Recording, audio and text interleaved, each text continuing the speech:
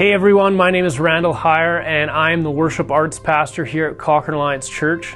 We are so glad that you've come to check out the latest sermon, and we pray that you are encouraged, challenged, and ultimately that you are drawn closer to Jesus. Enjoy. Yes. Let's pray as we come into the message this morning.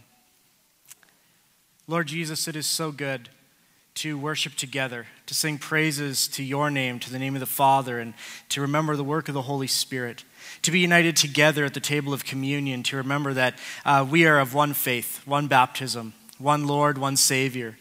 And so I pray in this space today that we would know that we have created a dwelling place for you, the Lord Most High. I pray that we would know that you seek to speak to us, to lead us, to guide us, to protect us. And I pray that you would speak to us today through your word, through the words of your people, through the words of our praise. Let our hearts and minds be renewed with your truth. We pray this in your name, Jesus. Amen. When I was in high school, I got really into World War II history. This is something that happened. And I'd watch History Channel all the time and watch all this stuff about World War II. And at the beginning of World War II, there's this interesting thing that happened. So France believed that they were safe against Germany because they had this thing called the Maginot Line. And the Maginot Line was this defensive line that they had started building in the 1930s. And it stretched for over 200 miles on the northeast border of France. For the time, it was a state-of-the-art defensive position. It was built of really thick concrete with heavy guns. They had living quarters, storehouses, underground rail lines. I found a picture, a diagram of it. So look at that. Look at how awesome that looks. You got like all these different guns everywhere. It's like if you were in France, you'd be like, there's no way that Germany is going to be able to get here. Because look how defended we are. We've got everything that you could possibly need. It was actually designed to hold off any German attack. But the Germans defeated this fortified defense by simply going around it.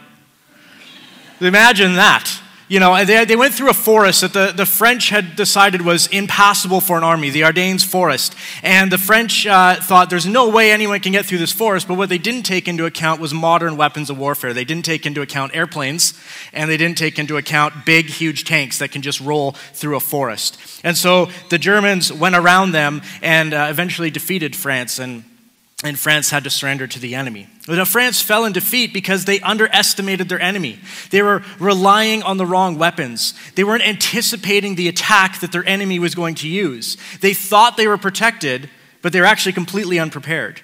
So last week, if you were here in the sermon last week, and if you weren't here, you can always go back and listen to it. But last week in the sermon, we saw that the Apostle Paul tells us that we too are in a spiritual battle against the forces of evil, the spiritual forces of evil that are around us. That our battle is not against flesh and blood, but against the spiritual forces that are arrayed against us. And I was thinking about that this week, that we have to be careful to not make the same mistakes as France did. To defeat the attacks of our enemy, we have to be armed with the right weapons and armor. We can't underestimate our enemy's intelligence or our enemy's cleverness, right? We might think we've got this defensive line and then they come in through the forest around us. So we've got to stand firm. And we have to rely on the strength of who we are in Christ to defeat the attacks of the spiritual forces that are arrayed against us. So we've been looking at Ephesians chapter 6, verses 10 through 20.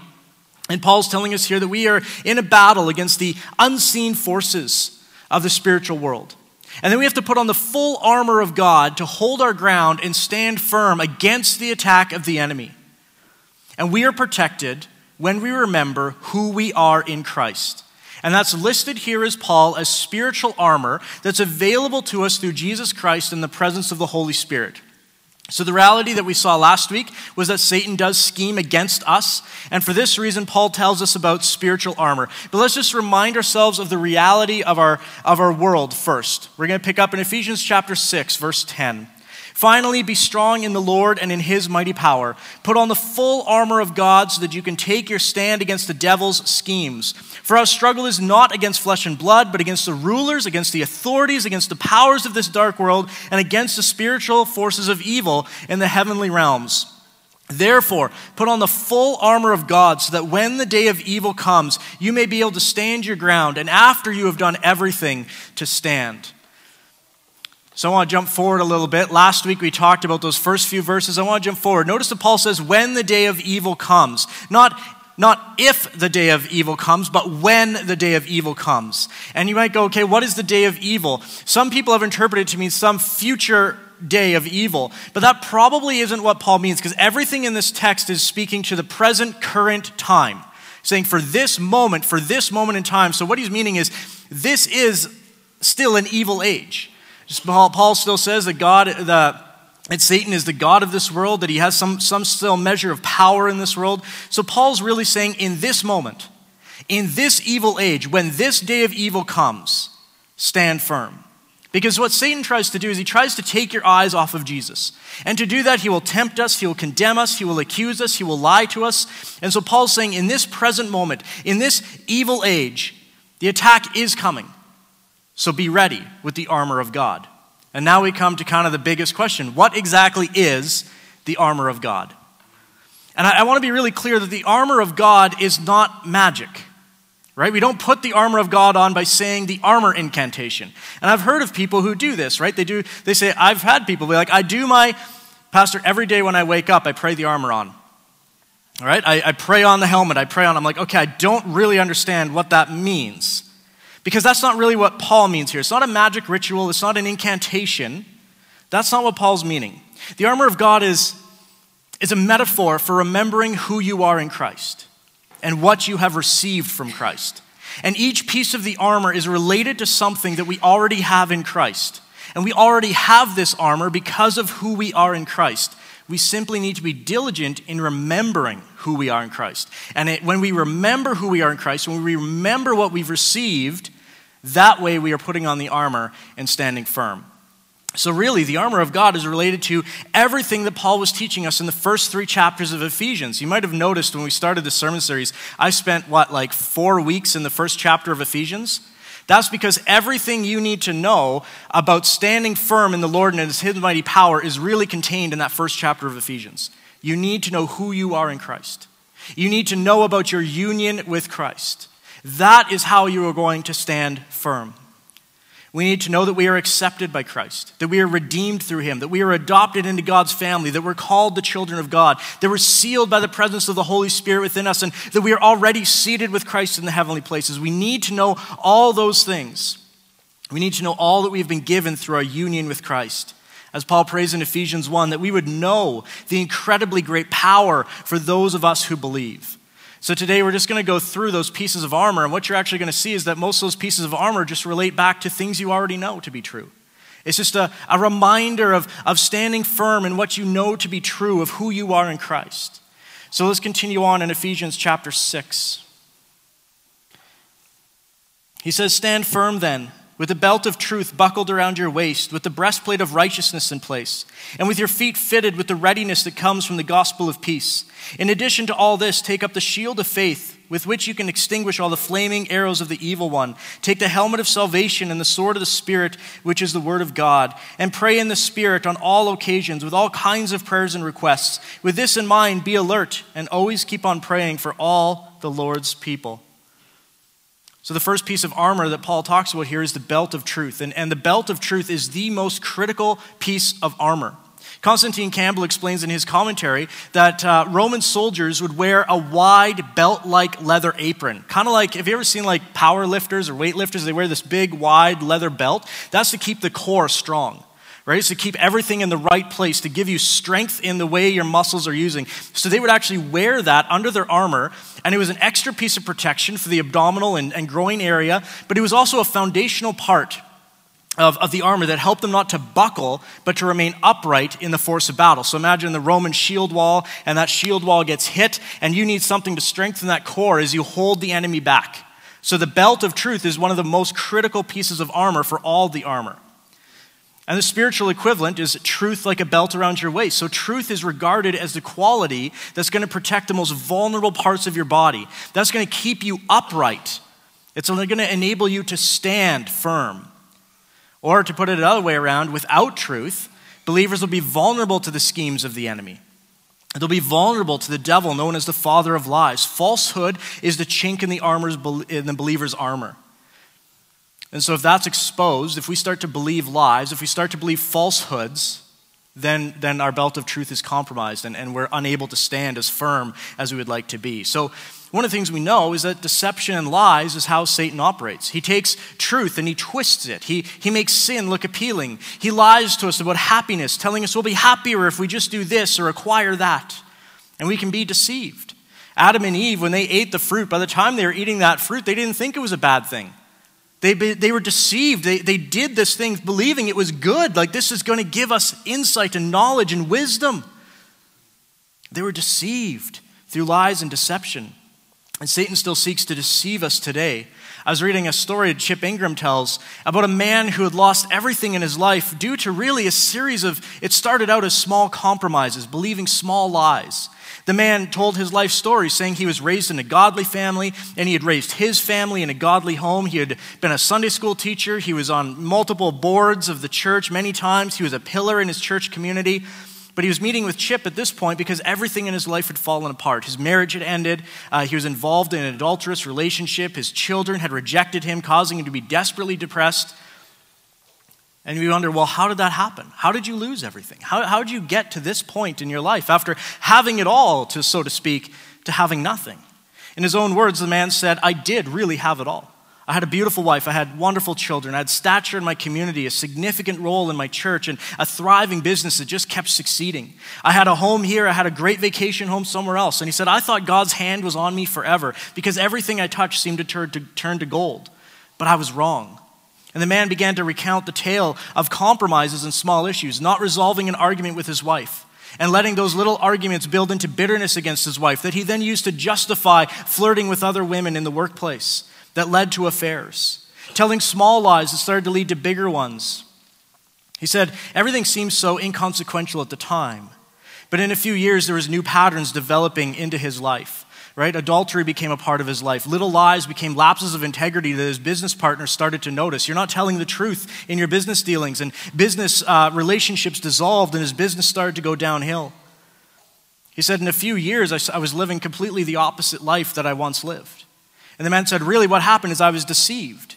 But no matter how many times people warned me, I couldn't see it. I was deceived into believing that money and pleasure and ego gratification was actually what I deserved. And I actually started to believe, he said, this is how deceived I was. I started to believe that all the things I was engaging in were things God wanted for me. He said, I read my Bible and I went to church, but I still couldn't see it. And behind this man's pursuit of pleasure was lies. Lies about how to be happy. Lies about how to be fulfilled. Lies about what he deserved. And it was all deception. Lies of the enemy that happiness and fulfillment was found elsewhere than what God had already given him. And Satan also lies to us about Jesus and our identity in him. He'll convince us that we won't find victory over sin. He'll convince us that we're second-class Christians. He'll convince us that we're not really children of God or that we don't really deserve to be. And this one hits home. I was meeting with a guy one time who was absolutely convinced that everyone else was experiencing God in a more significant way than he was. And he had bought into this lie that he was on the outside of the family of God looking in. He believed the lie that he wasn't worthy to receive from God and he wasn't worthy to meet with God. So he believed the lie that he was in some way defective. He believed that he was saved, but kind of like this idea that he's going to sneak in the back door of the kingdom of God. That God didn't really like him, that God didn't really approve of him, but that because he kind of did the right things and believed in God, that he would get into the back door of heaven. And he was a believer. He believed all the confessions of faith. But there was a lie he believed, that he was defective, that he was second class, that God wouldn't like him. And so we had to renew his mind with truth. We had to affirm to him that he was an adopted child of God, a co-heir with Christ, united with Christ, sealed by the Holy Spirit, making him a spiritual dwelling place of the Lord that made him cry out, Abba, Father. We had to combat the lies of the enemy with the truth of God's word. But that was a process. His foundation was built on lies, and we had to shift his faith foundation from all these lies he believed about God. That God really hates me. That God wouldn't really like me. That God isn't really my father. He's everyone else's father, but he couldn't be mine. We had to shift the foundation to the truth of what God's word says about him. That in Christ, you are a child of God. That in Christ, you are loved, a beloved child of God. So applying the belt of truth means applying the word of God, which is the word of truth, and asking the Holy Spirit, who is the Spirit of truth, to guide you into God's truth. We have to accept Scripture as authoritative and truthful for every area of life, and that's the first place to start. If you feel the lies of the enemy or even recognize your own deceitful heart manufacturing lies, ask the Holy Spirit to guide you to the truth in the Word of God that counteracts those lies. That's a lot of times what I do if I give spiritual direction to people, is I'm just telling them, I say, tell me what you're thinking, tell me what you're believing. And so often there's lies that they're believing. And then all I have to do is find the truth of God's Word and say, hey, when those lies come in, when those thoughts come in, I want you to stop that and say, but that's not true. This is what's true. And use the Word of God as truth to combat the lie. So to put on the belt of truth, we need the truth of God's Word. We need a dependence on the Holy Spirit, who's the Spirit of truth. And then we have to speak truth to those lies. So it's not just about praying in the morning, Lord, give me the belt of truth today. It's actually knowing the truth to withstand the lies of the enemy. And when the lies come, applying the truth that you know. That's why it's important to be together learning the truth of God's Word, so that we know the truth to apply it to the lies of the enemy. So that's one way that Satan attacks, is through lies and deception. We need the belt of truth. We need to stand firm on truth. But another way Satan attacks is through accusation and condemnation. He attacks our hearts. Mark Bubeck writes that Satan will say to us, how can you expect God to help you? Look at how you fail all the time. Look at how you do not do what you know you should be doing. Look at the sins that you have committed. And on Satan will go with the accusation. He wants to destroy your heart.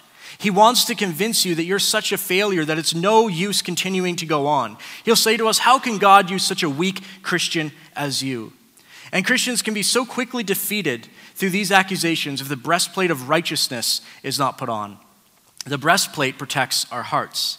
So before we move on, let's just make sure we understand what righteousness is. It's the breastplate of righteousness. Well, righteousness means, if I was to simplify it, it means right living, doing what is right or doing what is just.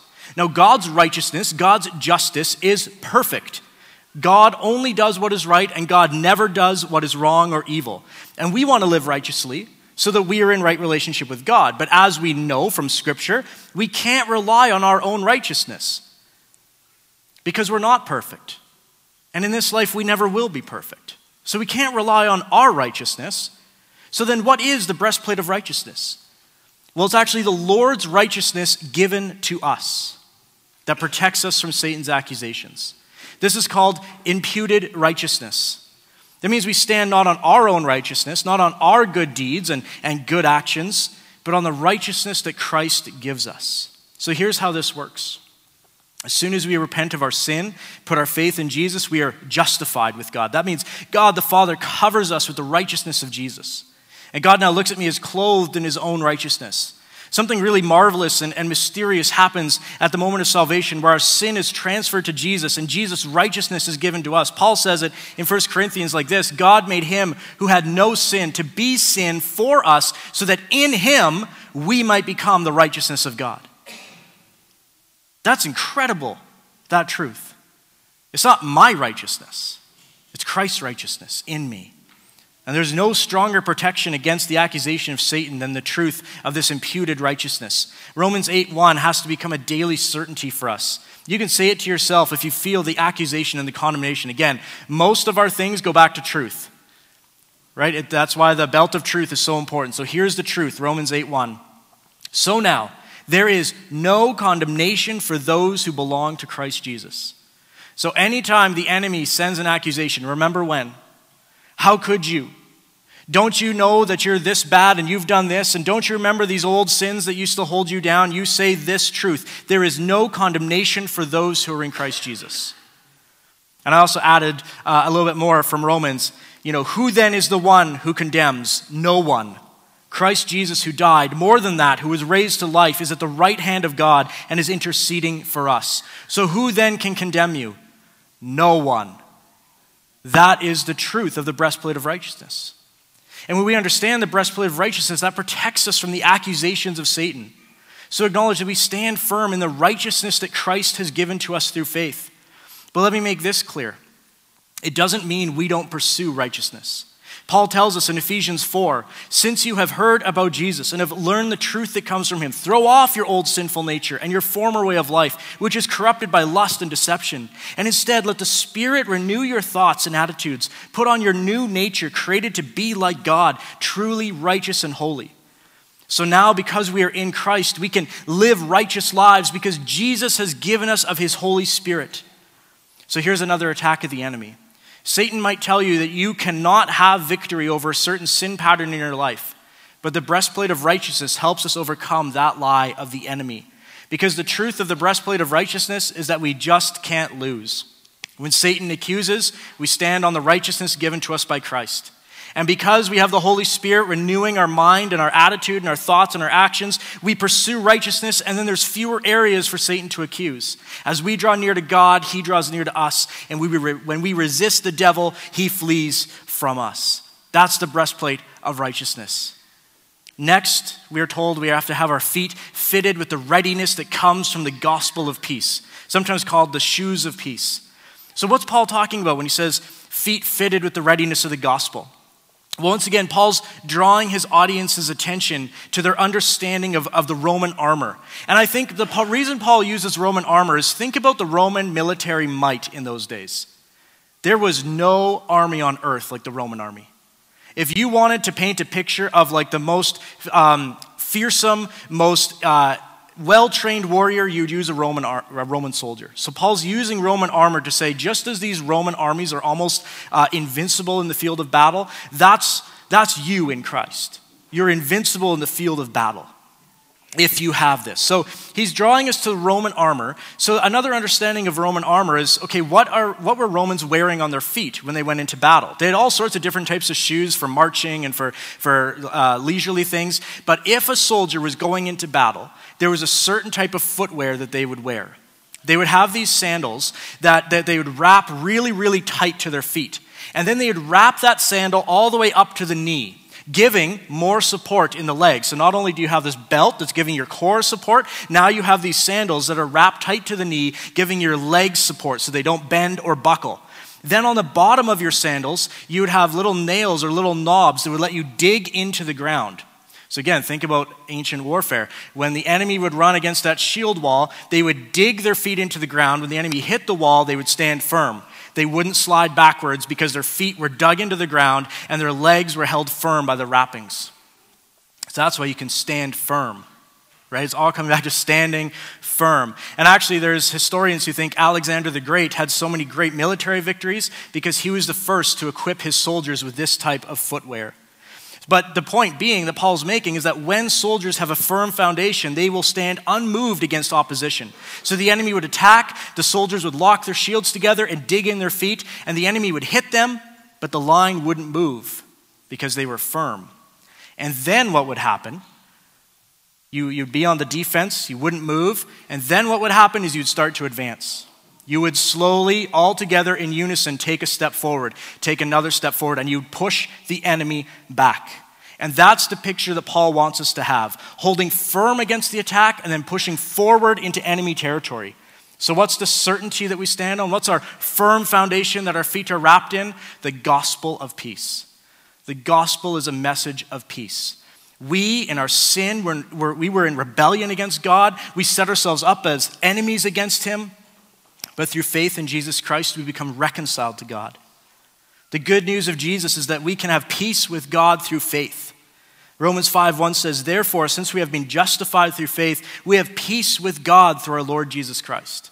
And this peace isn't subjective. Like, it's not telling us, oh, you feel peace with God or you don't feel peace with God. It is simply stating a fact. Through faith in Jesus, you have been justified. You are at peace with God. And that's the message that we stand firm on, and that's the message that we advance into enemy territory with. Right? So not only do we stand firm in the security, the certainty of the gospel for us, but we also then advance. Using the message of the gospel, the good news of God's love, we push into the enemy territory. So we have the readiness that comes from the gospel of peace. We know it, we stand on it, we apply it, and we share that message with others, and we undermine the enemy. Because we spread the gospel. We say, God loves you. God died for you. God wants to be reconciled to you. The message of the gospel of peace allows us to move forward. That's how we undermine Satan's influence on us and the world. How beautiful are the feet of those who bring good news. And so believers do need to be prepared to carry and to proclaim the message of the gospel of peace, as that's our primary way of opposing these spiritual powers. And as we bring this gospel of peace to the world, there's another thing we can't forget. We can't forget our shield of faith. Paul says that this shield extinguishes the flaming arrows of the evil one. So here's the image that Paul has in mind that his audience would also know. The Roman shields, when they were going into battle, were sometimes really, really large, about 4 feet wide, 2.5 feet high. That's a huge shield. And they would have hooks on the side that would hook in with the other shields. And so they would actually create an impenetrable wall of shields. And when the shields were up, the soldiers could advance, and even flaming arrows of the enemy couldn't stop. Because these shields had 2 layers of wood, usually with a layer of iron or leather in the middle. And so when those flaming arrows would come, it couldn't burn through. Sometimes they'd have people with buckets as well, dousing the shields with water, so that you can take all the fiery arrows of the enemy, and it's not going to do a thing. One Roman soldier was rumored to come back from a battle with 200 once fiery arrows filling his shield. So while the flaming arrows are scary and have a devastating potential, if you have the right equipment, they're effectively stopped. And so what Paul's getting across is, believers, you've got to respect the destructive capacity of the attacks of the evil one, but also be rest assured that your shield of faith is able to protect you. And so faith, in this context, means confidence in God, in his promises, in his power, in his presence in our lives. It's rooted in the reality of the gospel and our identity in Christ. The faith only works because it is in God. God himself is the shield. Have you ever read the scriptures, the Psalms, where God says, I am your shield? So that's what Paul's alluding to here. God himself is our shield. And the way we stand in this is that we have faith in God. So notice that having the shield doesn't mean that arrows won't be fired at us, but it does ensure that these arrows won't pierce us or destroy us. There is a story of a homeowner in Kansas who left their sprinkler system on during a wildfire. And I forgot to put the picture in the slide, but it's a crazy picture, and I actually checked Snopes to see if it was true. It's totally true. So all around them is parched black earth, and right in the center of it is this house that is perfectly untouched, and the grass is green. It's because they had cows on their yard for some reason, and they needed to keep their grass nice and wet for the cows to eat lots of grass. And so they had left everything going. And as the flaming stuff would come into the yard, it was quickly extinguished by the sprinkler system and the wetness. And I think that's kind of the picture of the believer, that arrows are flying, and there might be scorched earth all around us. But if we are firm in faith, it's like a shield around us. And we stand firm and we stay safe. You'll notice that the battles and the tactics that Satan are taking, they're taking place primarily in the mind, in the thought life. Francis Schaeffer said, in the spiritual battle, the loss of victory is always in the thought life. The Apostle Paul says, I am afraid that just as Eve was deceived by the serpent's cunning, your minds may somehow be led astray from your sincere and pure devotion to Christ. And so the human mind, the thought life, is the battleground of spiritual warfare. And God is concerned about what's going on in our minds. We're instructed to take every thought captive. Again, when I do spiritual direction or counseling, mostly what I'm wanting to know is, what are the thoughts that go through your mind? And what are the dominant thoughts? And how often do they go through your mind? You'd be amazed at how many times people have thoughts going through their mind like, you're a terrible person, you're no good, you don't deserve this or that. And you go, is that true? No, it's not true. That's a lie. So much of this is in the mind. And we're instructed to take every thought captive. Paul says we demolish arguments and every pretension that sets itself up against the knowledge of God. And we take captive every thought to make it obedient to Christ. In Romans 12, Paul says, let God transform you into a new person by changing the way you think. And so we need to protect our mind. We have a helmet. The helmet we use to protect our mind is called by Paul the helmet of salvation. We protect ourselves with salvation. In 1 Thessalonians, Paul says we need to put on the hope of salvation as our helmet. So God's people are to put on the hope that they have in Christ. To resist the devil, we must be assured of our salvation. And so we can say to the evil one when he lies and accuses and condemns, this is the helmet of salvation. We can say, I have been saved from sin's penalty. I am being saved from sin's power. And one day I'll be saved from sin's presence. I am alive with Christ. I am redeemed, forgiven, reconciled, raised with Christ, and seated with Christ. And that is what is true of me. That is the helmet of salvation when the lies and the accusations come. And so the best way To stand firm in the Lord and to put on all of God's armor is simply to understand and enjoy our union with Christ. We are in Christ and he is in us. I'm going to call the worship team up just as we close here. I just want to read through some scripture about our union with Christ. It is no longer I who live, but Christ who lives in me. His divine power has given us everything we need for a godly life. You may participate in the divine nature. Examine yourselves to see whether you are in the faith. Test yourselves. Do you not realize that Christ Jesus is in you? Jesus says, remain in me and I will remain in you. For a branch cannot produce fruit if it is severed from the vine, and you cannot be fruitful unless you remain in me. So Paul begins this whole section on spiritual armor, telling us a final word. Be strong in the Lord and in his mighty power. So the best way to stand our ground against the attacks of the enemy is to walk closely with Jesus, to walk in the light with God and others. And our armor comes from the indwelling presence of the Holy Spirit and our union with Christ. For he who is in you is greater than he who is in the world. Jesus isn't nervous. Don't be afraid. The foe is formidable, but Jesus is invincible. And that's the truth. So for any of you who've been dealing with accusations, lies, condemnation, I hope that this has been helpful for you. Renew your mind with the truth of God's word.